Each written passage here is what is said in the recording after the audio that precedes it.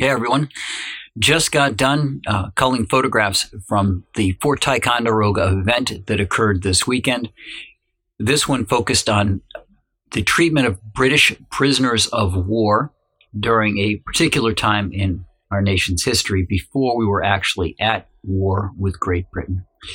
And what occurred to me as I was there is being outside and taking the photographs requires certain amounts of equipment, both to keep yourself and to make sure that your camera and everything stays warm and protected, which is a little different than the rest of the year.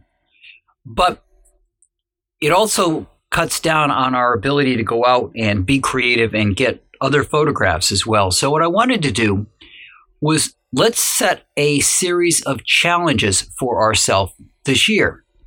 By that, I mean, let's go take a look at something that, for this first one, you've taken pictures of multiple times, be it your partner, your pets, your car, whatever it is that you've taken many pictures of, and think of a new way to take that picture. Now, it might be changing the lighting. It might be modifying the angle that you're taking it at. Maybe you're shooting from the top down. Whatever it is, come up with creative ways this week to take photographs of something that you've taken pictures of many times before.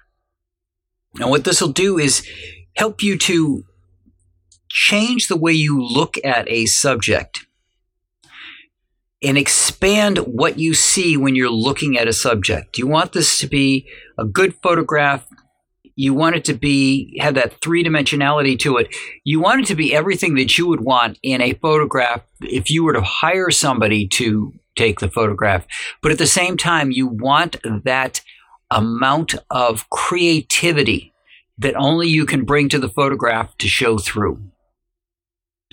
So that's what I got for you for this podcast. I hope everybody gets out there and takes some great photographs. And next week, we'll come up with a brand new challenge to help us all stay creative and get those juices flowing this year.